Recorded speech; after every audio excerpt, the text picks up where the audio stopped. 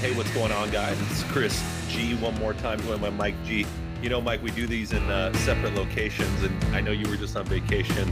I'm rocking the hotel right now, so I've got these kids right outside. So if people hear it in the background, they're playing cornhole, and they are just bumping their music.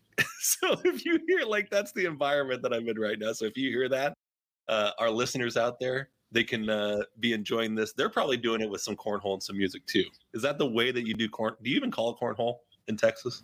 Yeah, or bean bags. I mean, that's another name for it. That's more of a southern version. Obviously, extremely popular during tailgating season around here. Dude, it's so funny because, like, you know, I'm 40 now, so you're like, I don't want to be the old guy. Like, that was me, you know, at the hotel, and we're just chilling outside. You don't want to hang out in the room. You're probably here for a tournament, some sort of volleyball or softball or baseball tournament. It's summertime. You can't be that guy. Are we that guy now? Oh, we're definitely that guy now. I mean, at the age we're at, I mean, there's no question. I mean, I guess the best question to ask is, are they playing any good music? Sometimes you hear good stuff. Sometimes you're like, what are they listening to? I don't know. It might be a rave out there, and they're playing cornhole. I don't know. We got those kids outside there playing. We got another episode of the Sports Cue. We got a lot of stuff to cover here in today's episode. And we've got some listeners, so make sure you keep hitting that subscribe button. We're on Spotify, we're on Apple Podcasts, and we're putting on different platforms and bringing all this sports knowledge to you. Mike's got most of the sports knowledge. I'm just kind of driving the ship and keeping us going. But we got a lot of great things to talk about.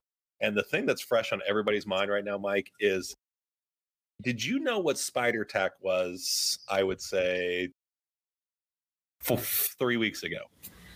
Never heard of it 3 weeks ago. I had heard of illicit sticky substances, but apparently that is what it is now.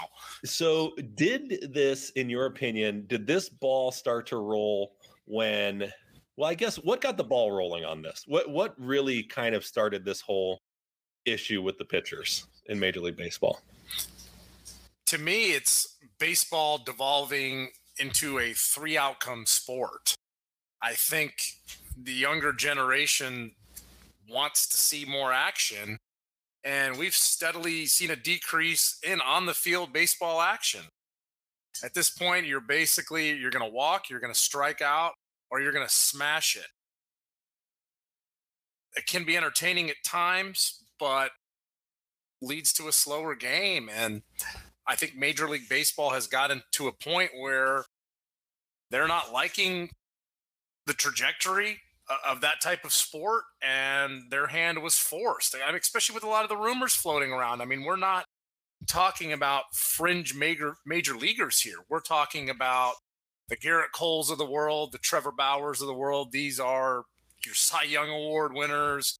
These are guys that gets votes in the MVP. They are big name pitching stars in the game. And when their names are being implicated in this and a lot of the viewership is down, Major League Baseball had to step in and do something, and they decided to make a rule change mid-season, which is a little odd. And you hit on so many good points right there. So Garrett Cole, everybody's seen the video by now. If you haven't seen it, go ahead and check it out online. But obviously he was asked the question and he really did not answer the question. And it just led to this snowball effect of now they're going to start looking into these things more and more. And then it's interesting you talk about the viewership, because I don't think we've seen the fullest sample size yet as far as the ratings, but this is going to end up benefiting baseball because right now it's the middle of the season. It's getting into the summertime, you know, they call it the dog days of summer. We're a long way away from September and October and the playoffs in Major League Baseball. What do you have to basically keep an audience captivated? Well, now all of a sudden we got pitchers are taking their pants off and removing belts and putting their hands up in the air, and there's all these shakedowns that are basically going on at the pitcher's mound.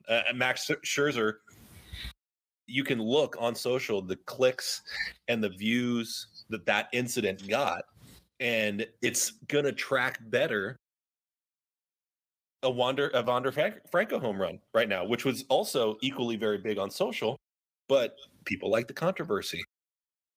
The steroid era, and when you're talking about Sosa and McGwire and the home run chase and the whole thing, you know, that was prime viewership for Major League Baseball and what they were doing and how they came back from a strike and everything like that. And now you've got a situation where everybody's paying attention to this, and it seems silly, but people are watching. It could be the reverse steroid era, the sticky ball era.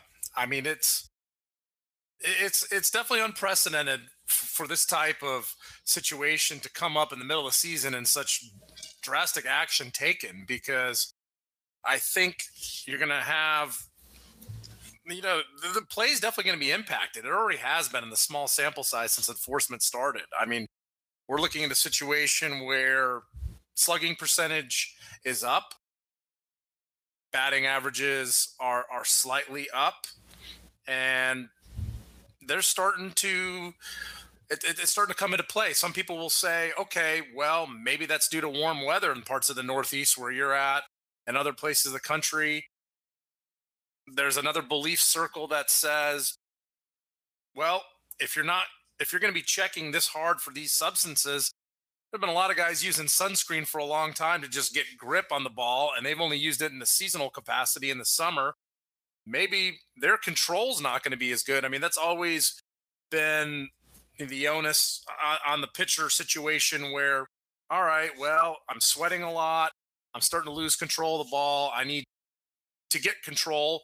Otherwise, I'm going to hit a guy in the head with a 95-mile-an-hour fastball, and becomes a safety issue. I think even if you talk to some very established hitters in the league, some of the top guys, they would say, well, I feel a little more comfortable if the guy's maybe using sunscreen, but when you get to spider tack, it's a whole new ball game. And another thing that I found very interesting as I looked into this is the spin rates are down about 100 revolutions since they've been measuring it the last couple weeks, which that might be coincidental, but I don't think so. It's the lowest it's been in several years. So maybe there's something to be said about the widespread use of sticky / illicit substances on the baseball. So it's interesting again that you bring that up, because we've seen it. We've been to many baseball games. You watch a lot of baseball on TV. How many times does the pitcher, he's put the glove under his arm, he's got the ball, he's got it in both hands, and he's just rubbing away on that thing.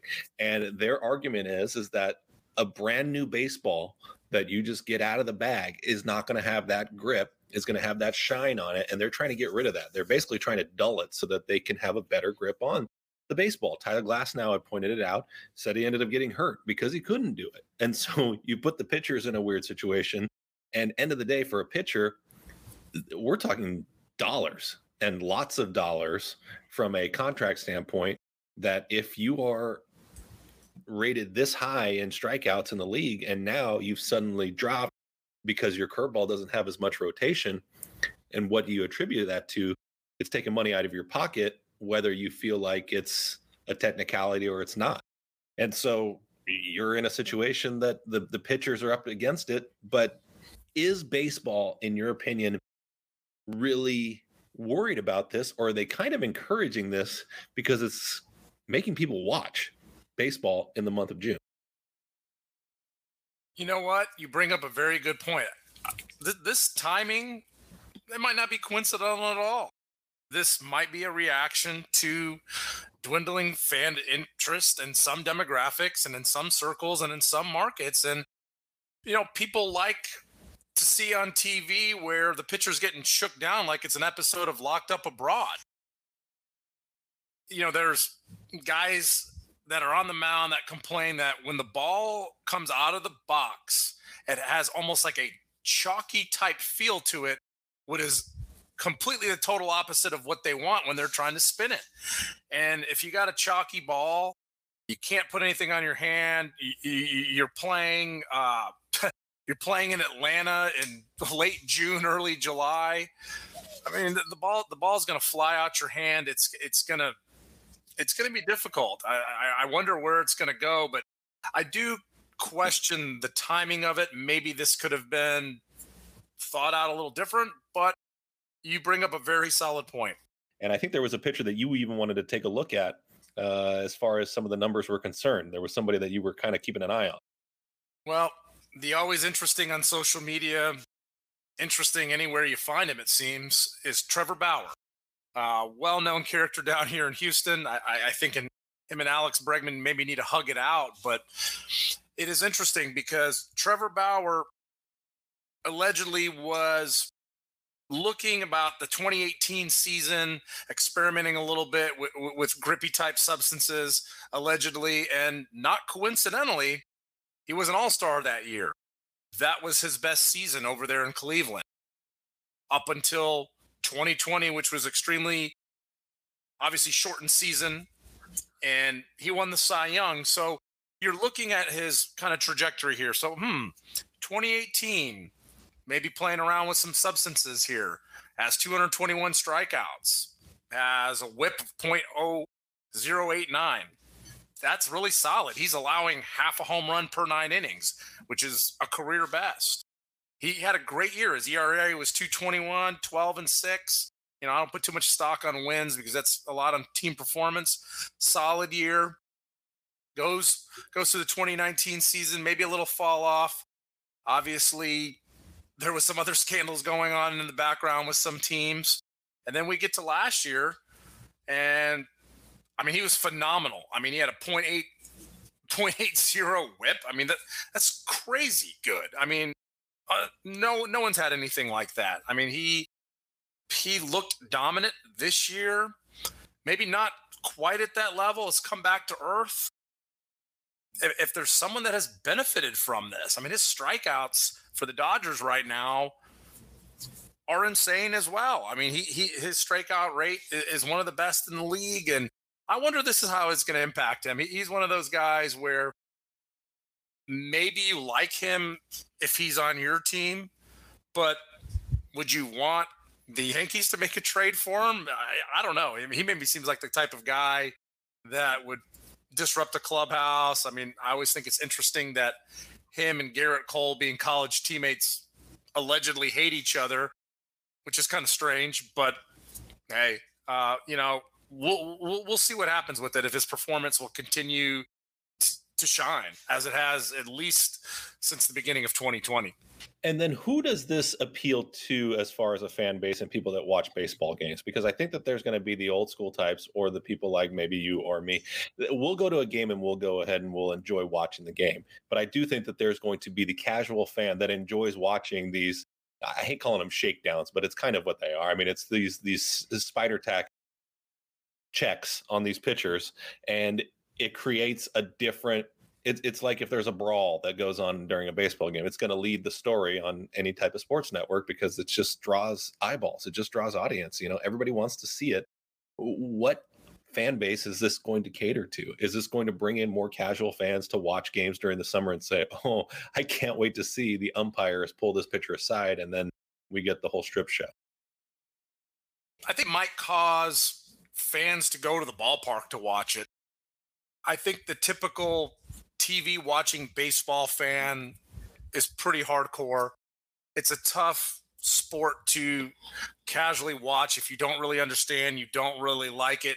Obviously, postseason excluded. I'm talking about dog days of summer, as you brought up, where, I think there's going to be people that have been, under lockdown for a while, socially distant, and going through, coming out of a season where they had no ability to watch games. And hey, I want to come out the ballpark and watch this guy, strip it down on the mound for the ump as he conducts the search. So I think you might see some uptick in fan attendance in some markets, but it's not going to draw a substantial, lean over, especially right now where you have, other sports going on. You have playoffs in the NBA, NHL. You have big soccer events. You have, a lot of things going on. So I don't know how that ultimately shake down, but I don't think it's going to be much impact. I do think there is one juggernaut that's on the horizon. It's a unique event, but the Olympics is going to be coming up this summer, and they're going to take over all the ratings that you do see. So this does provide some sort of audience if you're going in that direction. We're not conspiracy theorists. We're not trying to create something. But what I'm saying is that, to me, I don't think that this necessarily hurts baseball and viewership as much as some other people might think. I think it's going to attract more attention. You're going to see more of that interaction and some of those analytics and data that shows up on social media, which quite honestly is very important to a lot of these ball clubs and a lot of their environments from a marketing standpoint. The more people that are watching your product, the more products you can sell. And then you just have that chain reaction, and basically that's what happens. So we'll see how it ends up panning out. I don't know. Is somebody going to get caught? Yes, somebody's definitely going to get caught at some point with some spider tack or some sort of substance. It's going to become a huge story. Might be a relief pitcher. Who knows? We'll see. I don't know how it ends up.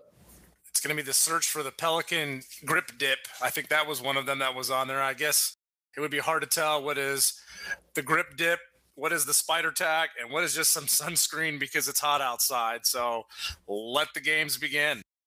Major League Baseball in the summer. Don't forget, you can always subscribe to the Sports Queue. We are on Apple Podcasts, Spotify. You can find us anywhere you are listening, and tell your friends to make sure that they subscribe. Euro 2020. I'm going to call it 2020 because on a previous episode, I was calling it 2021. That is confusing. COVID is the most confusing thing because you still have events that were supposed to take place in 2020, still called 2020. Why do you think that is? What's the big deal of changing it to 2021? I think just the historical significance of keeping it on the even numbers. Because so it's not like a bunch of T-shirts were printed and they're like, okay, we don't want to do this over again. No, I mean, the Euro is so popular over there that they have, I think, almost no issue selling merchandise or creating interest. I mean, you've seen some of the matches now at this point, and those fan parties they have and the various, town centers of Europe. I mean, in England over there, they got Trafalgar Square and people are going crazy and all those various venues throughout the continent. I mean, no, it's more for the historical because, hey, Euro 92, 96, 2000, and it's just to keep the numbers even. And it's fine keeping it that way. I mean, and I know our listeners out there were giving me a hard time. They were like, man, this guy's it's 2020. It's not 2021. So we got that dialed in. Before we dive into some of the picks, and we'll kind of recap who we liked and who we thought they were going to excel and who kind of was a letdown in the early stages or the group rounds. Was the Christian Eriksen thing, was that the craziest thing you've seen on a soccer field on live television? I mean, was that the wildest thing that you've ever experienced in any kind of, maybe even any kind of sport? Yes, absolutely yes. I have never witnessed live a player die for a short period of time and be revived on the pitch. And then about an hour later, they continue the game. I will never forget, as long as I live, watching them resuscitate and get the shockers out and watching Christian Eriksen's body jolt up and down as you see his wife crying and his teammate that ended up saving him, Kyer. He's kind of the hero in this whole thing. He made sure that he didn't swallow his tongue. The medical staff there in Copenhagen deserves the highest of highest marks for their quick action and in getting him. And, I do believe, Christian Eriksen is EPL fans will remember his days on time. The guy was phenomenal. He looked like a great playmaker. I've seen him come up through the ranks in World Cup qualifying. I watched him play Poland in a couple matches, and he was a dominant player and single-handedly won a game that I recall back at that point. And the guy will play again.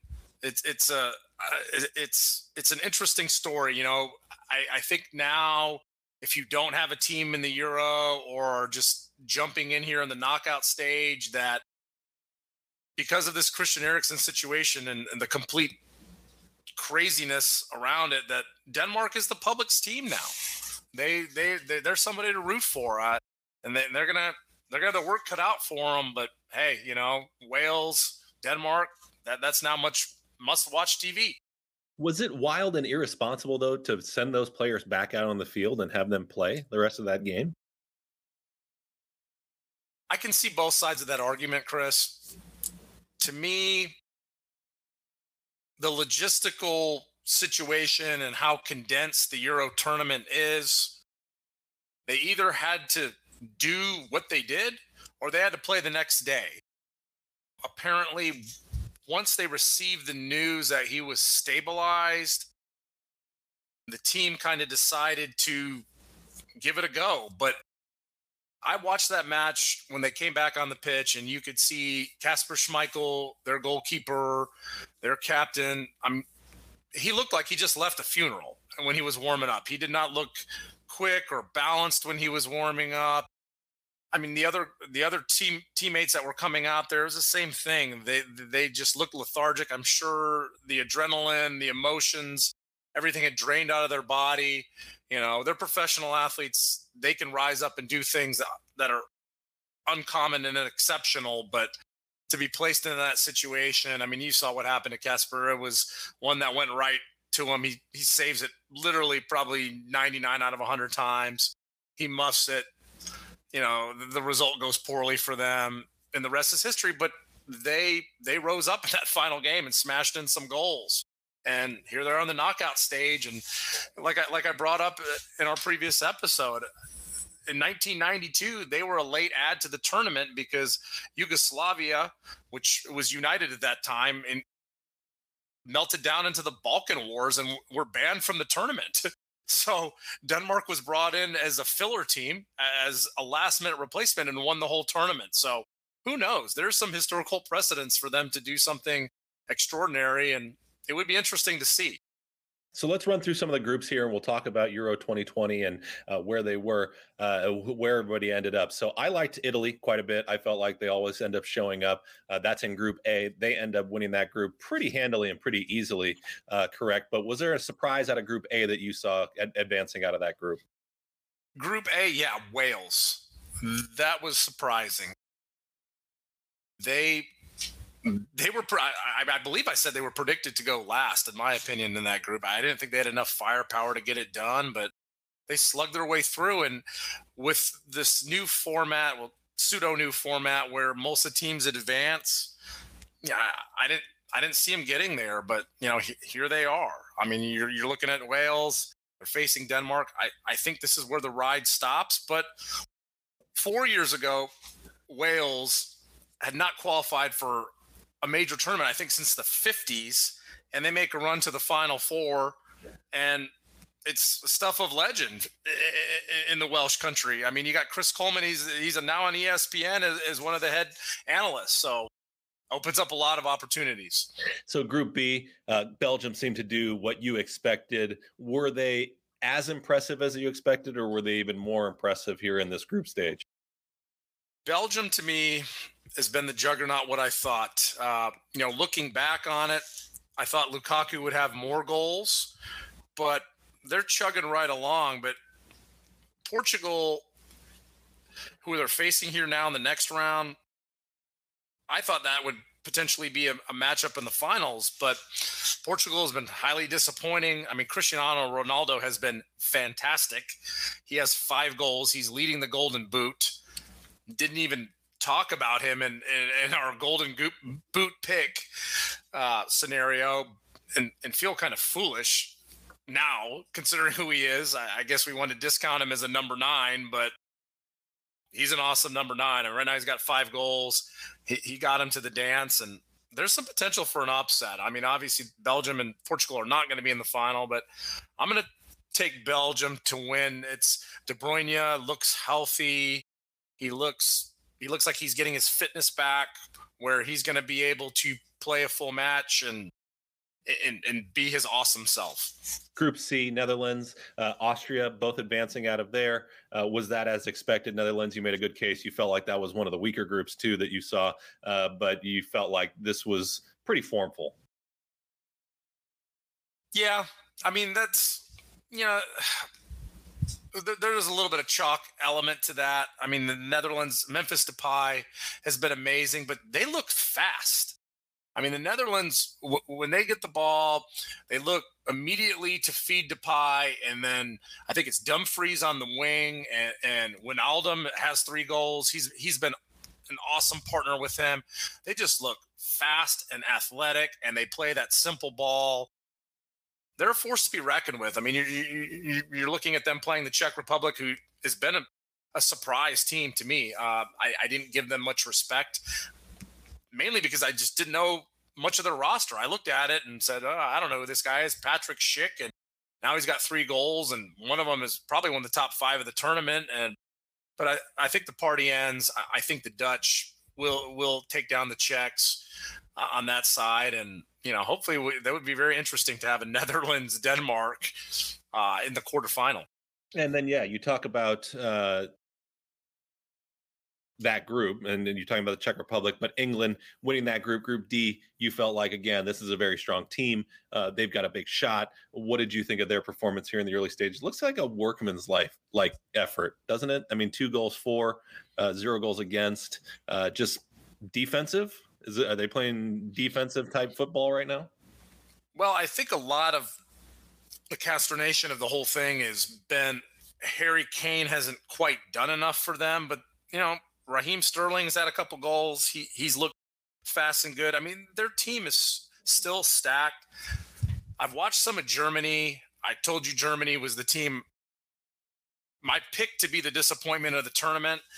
And looking at Germany versus England here in the next round, I'm going to pick England. On this side of the ledger, England is going to take down Germany. This is a very mediocre German team. They don't have the classic number 9. Miroslav Klose has been in retirement for years. There's been no logical replacement. The talent they have is young. The English talent is young as well, but they seem to have more experience, and they were kind of embarrassed in the last Euro when they lost to Iceland, and they have a chip on their shoulder. So I'm going to take England to beat Germany and stick with my guns. Yeah, you were talking about Germany. You felt like they'd be a letdown. It seemed like they, again, workmanlike effort. We didn't really see a whole lot of upsets. I mean, it's pretty formful as far as who got in. You talked about Sweden a little bit. You talked about Spain. Both advancing, correct? Yep. So they're in. It just looks like all the heavy hitters. So we're going to the round of 16 and talking about some of these groups, and you've talked about some of these matches. Where do we see the shocker? Where do we see advancement? Wales-Denmark is the one that kind of jumps out to me right away because that's an interesting match right there, because it's probably that could go either way, could it not? Absolutely, Chris. I out of that side, look for Denmark to make a run, or even Wales, but I'm going to take Denmark and the Netherlands in the quarterfinals on that side. I'm going to take England over Germany. And when we're looking at that last part of there where we have Sweden and Ukraine, I wouldn't say either of those are big tournament favorites. The Swedish are hard to break down. They play a very disciplined style that they've been playing probably since the 50s, it seems. I'm going to take Sweden over the Ukraine. If we're going to look at my upset of the tournament, we're going to have to go to the other side of the bracket. I'm going to call it. Spain is going to lose to Croatia. That's a big one. That is a big one. And here's my rationale for it. Though Spain looked awesome today in complete dismemberment of the Slovakians 5-0, there was a couple bad own goals by Slovakia. Alvaro Morata looks like he's in terrible form. They've had 2 PKs saved, which is the first time that has occurred in the Euro since the Dutch evidently had 2 in 2000. Wasn't watching then, but it's a pretty rare event. And this is, this happened in the group stage. So you have to score goals, obviously, to advance. Croatia is battle tested. They were in a World Cup final last time. I said in our previous episode that some of their players have aged, but you got Ivan Perisic. He looks just as awesome as ever. Luka Modric, he looks good. He's their corner kick taker. He's their run it through him flow player. And Croatia is going to pull another upset on Spain. Looking at what we have here, that to me would be a significant upset, and I'm going to go with Croatia over Spain. Okay, that's a big upset right there. The one thing I will point out, and I've noticed, is that people seem to have given the next World Cup to France and Brazil. It seems like folks are thinking that those are the 2 best teams in the world. This is away from Euro 2020, but are they currently the 2 best teams in the world as they stand right now? Is that a fair assessment to say that's the World Cup final? No. Here's why. No South American team has won the World Cup since 2002. That was Brazil. That Brazil team was extremely stacked. Ronaldo, Rivaldo. If we pulled up their roster right now, they They had unlimited firepower, tough to beat. They tossed aside that German team. Germany had no chance against them. I think the power dynamic of world football right now has shifted to Europe. And if I was asked to make a prediction, what continent or what team is going to win, it would be difficult to do now. But let's put it this way. I could see another all-European final in 2022. I don't think a South American team is going to get there. If Brazil and Argentina, that's normally, outside the European region, your best bet. But I don't think any of them make it. I just, a lot can change between now and then. But at the end of the day, the Europeans are just awesome right now. All right. Well, that's how we have it. That's how we look at it. Euro 2020. That's what we see kind of happening. I think the upsets that you're pointing out, Croatia, Spain, makes a lot of sense. Denmark, I think people are going to be rooting for. I agree with that. I still got to stick with Italy. I do think that they'll advance past Austria. I think that they'll handle them. Belgium, Portugal, that looks like an absolute clash of the Titans. France, Switzerland. France probably advances there. Sweden, Ukraine. That seems like a good matchup. So there's a lot of good matches in there. Who's still luck of the draw right here? Who's still got the best draw as you look at it right now? England, because if England can beat Germany, England definitely has the best odds. You look at that side of the bracket. To me, the heavyweights are the Dutch and the English on that side. Everybody else is kind of an upstart or hasn't done it yet or has never done it. So you're England, you beat Germany. You're facing the winner of Sweden, Ukraine. You should be able to take down whoever that is on any given day. And now you're sitting here in the semifinal looking most likely at the winner of the Dutch versus Denmark. I think they could handle either of those. I think the world football community would love to see a semifinal of the remarkable story of the Danish somehow getting to the semifinals versus England. But I think England takes that side of the bracket. And if we shift over to the other side, obviously I'm going to stick with my guns like you are Italy. And that's Belgium. But that's going to be a heck of a matchup to get into the Final Four is going to be Belgium, Italy. That might be the best one in the knockout round, what I'm looking at. I think France, I agree with you. France is going to roll Switzerland up. Switzerland doesn't have much of a chance. They've had a good tournament.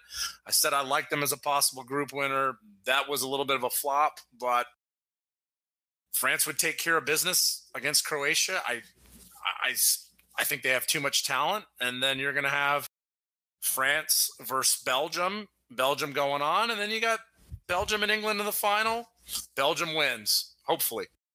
And then let's commiserate. You have about a couple minutes here just to commiserate on the team that did not perform up to quite the level that you thought they were going to quite perform to in Euro 2020.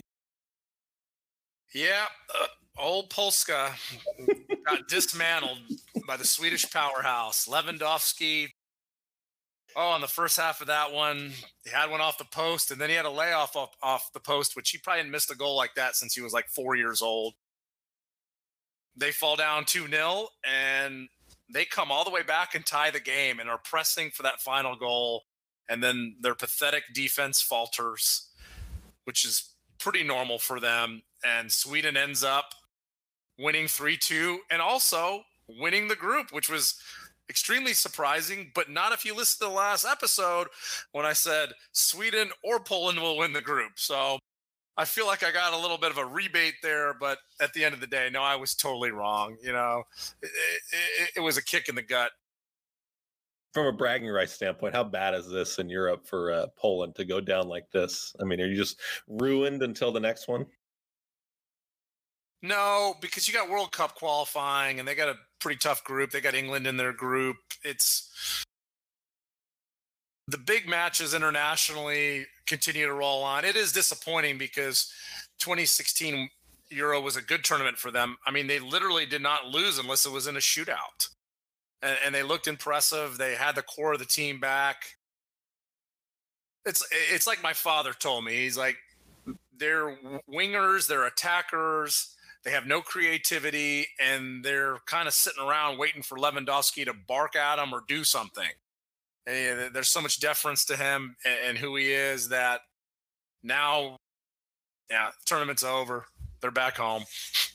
All right, so it's that old adage, short memory. Got to have a short memory and move on. We'll see if that happens. We're going to continue to follow Euro 2020. I'm getting it right now. It's Euro 2020, but we're going to follow this through the end and see how our picks do end up. And we'll see if Mike is right. I think he's been very spot on a lot of these selections, and keep following and, throw a couple bucks down. And if you get that score, give us a subscribe. Tell your friends to subscribe as well.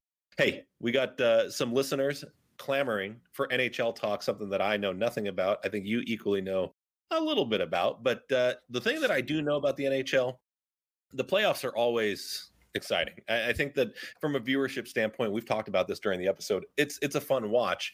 Doc Emmerich, I will say, from a play-by-play standpoint, he will go down as one of the best. If he doesn't go into that Mount Rushmore type situation, from a play-by-play standpoint, the guy was phenomenal. Vocabulary, tempo, capturing moments, knowing every player, seamless play-by-play. And for an announcer like me, that means something.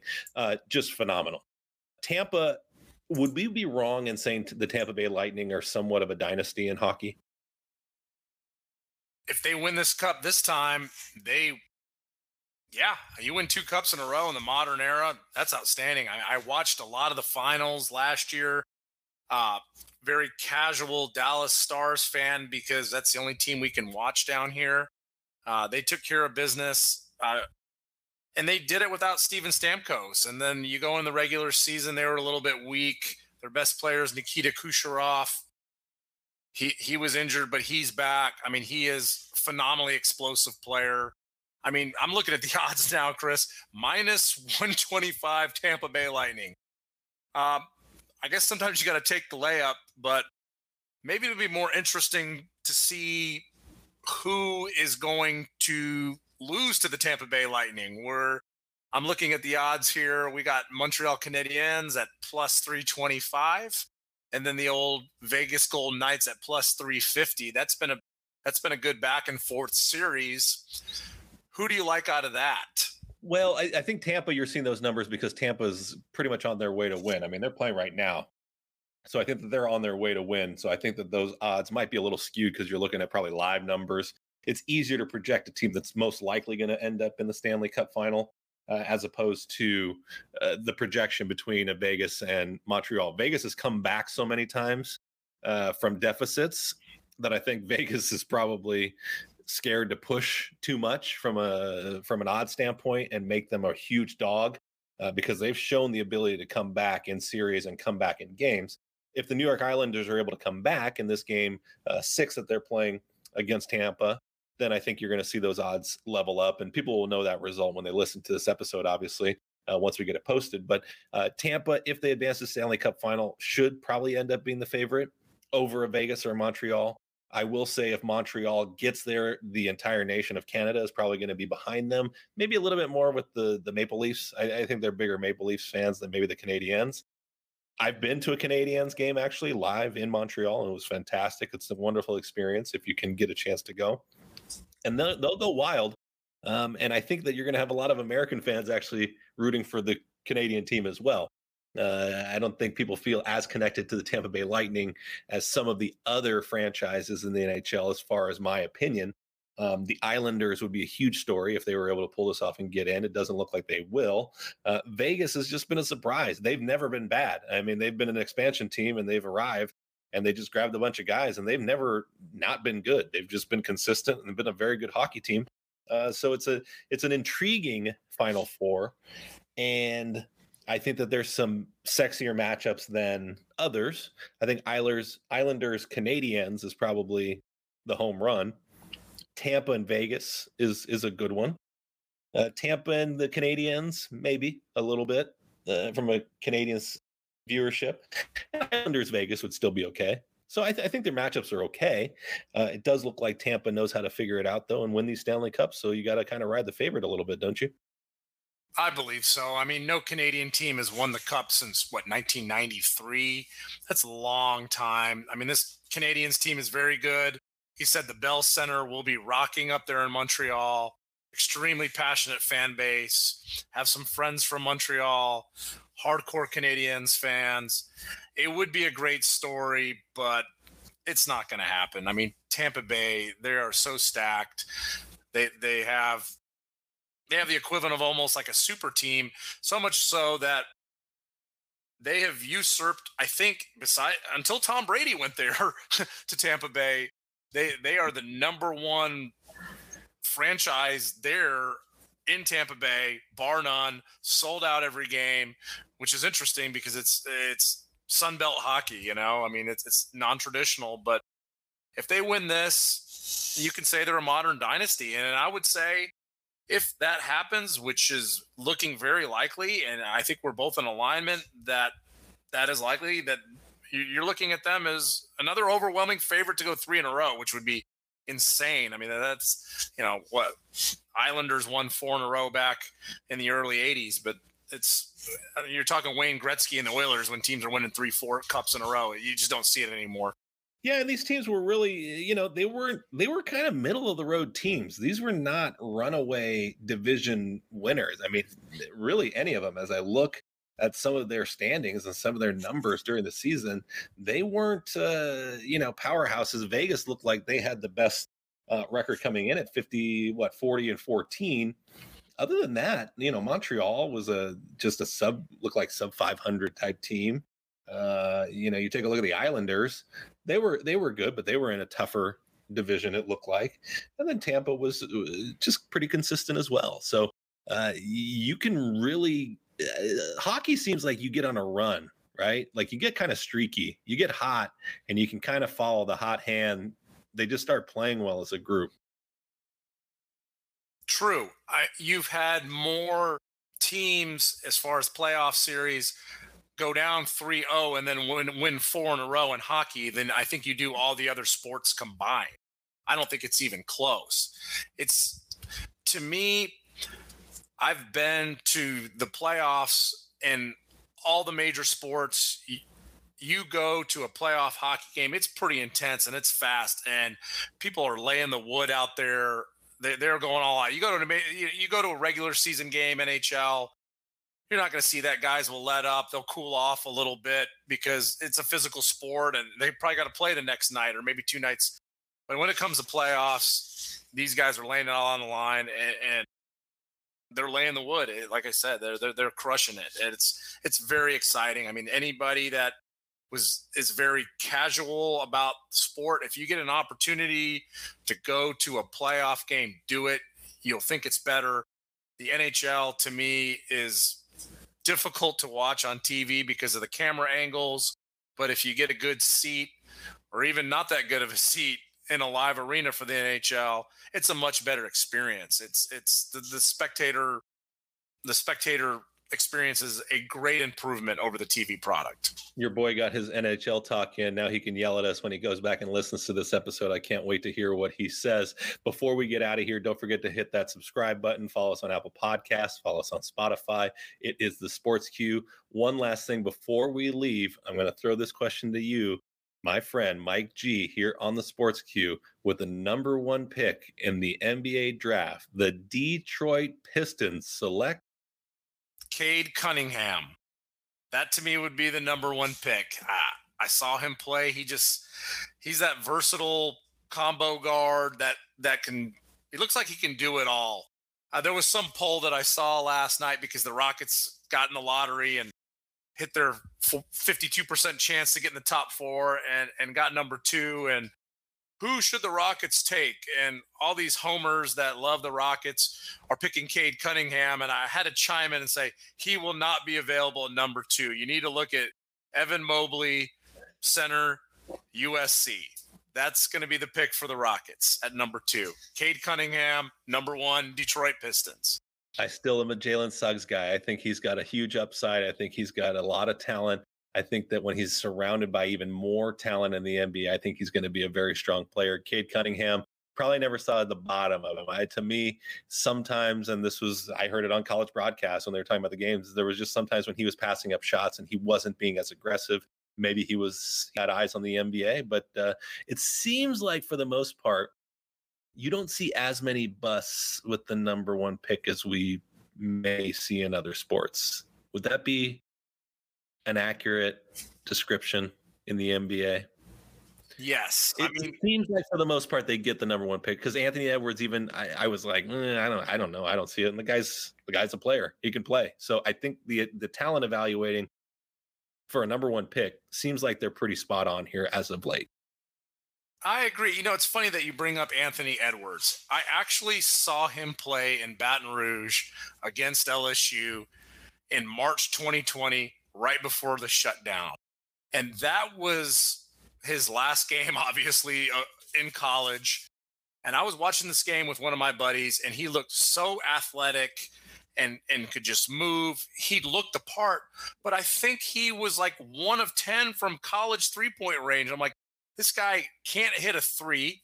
He's not going to be successful in the NBA. I mean, I think it was probably his worst shooting night. I mean, we're talking small sample size, but he's shooting a lot better. I looked at his three-point percentage at some point during the regular season. I was like, okay, well, that was just a abomination there. Hey, if he's worked on his shot, the biggest bust in NBA history, a number one pick, has to be the Canadian sensation Anthony Bennett out of UNLV. I think he was in the Rockets training camp, actually, like before the start of the season, trying to come back. I mean, I don't know if that guy ever started a game. Whoever was the GM there, he hasn't got another job. That's for sure. I mean, Anthony Bennett, really? I'm going to take a 6'7" power forward from UNLV with the number one overall pick. I remember even watching the NBA draft that night, and everybody was just really confused. So normally they get it right because it's really easy. It's like, hey, this guy is awesome. Yep. I mean, the consensus is typically universal by draft night, but shows you even the professionals can completely screw it up. Yep. You want to stay away from the big men. I think there's a lot of risk versus reward there with the number one pick. We'll see what happens. You say Cade Cunningham to the Detroit Pistons, lock it in. It seems like that's consensus. We should see what the number is on that. I bet it's low. I bet it's a really, really heavy favorite.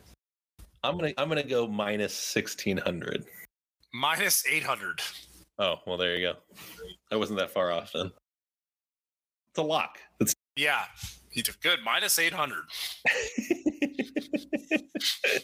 Actually, I think the other guys are probably the bet in that situation, because you don't know what can happen between now and the draft. He can get hurt. He could have an issue come up. There could be all kinds of things. You never know. Well, you don't wish that on anybody, by the way. You don't wish that on anybody, but the Rockets said they're open for business, that they're willing to trade the number 2 pick, and they got 2 other picks later in the first round. And then you got the former GM of the Rockets, Daryl Morey, up in your market. When asked about Ben Simmons after they were eliminated, he's basically didn't even realize he was on the team anymore. That's how quickly he's moved on.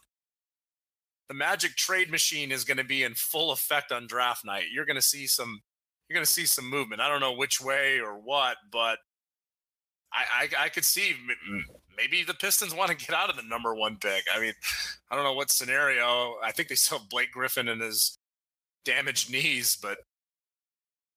All right, my man, we're going to get out of here. It's the Sports Cue. This was episode number 5. Thanks for taking a listen. Don't forget to hit that subscribe button. Subscribe on Apple Podcasts and Spotify. For Mike G, I am CG. We are out, and we'll see you next time. Good night, fellas.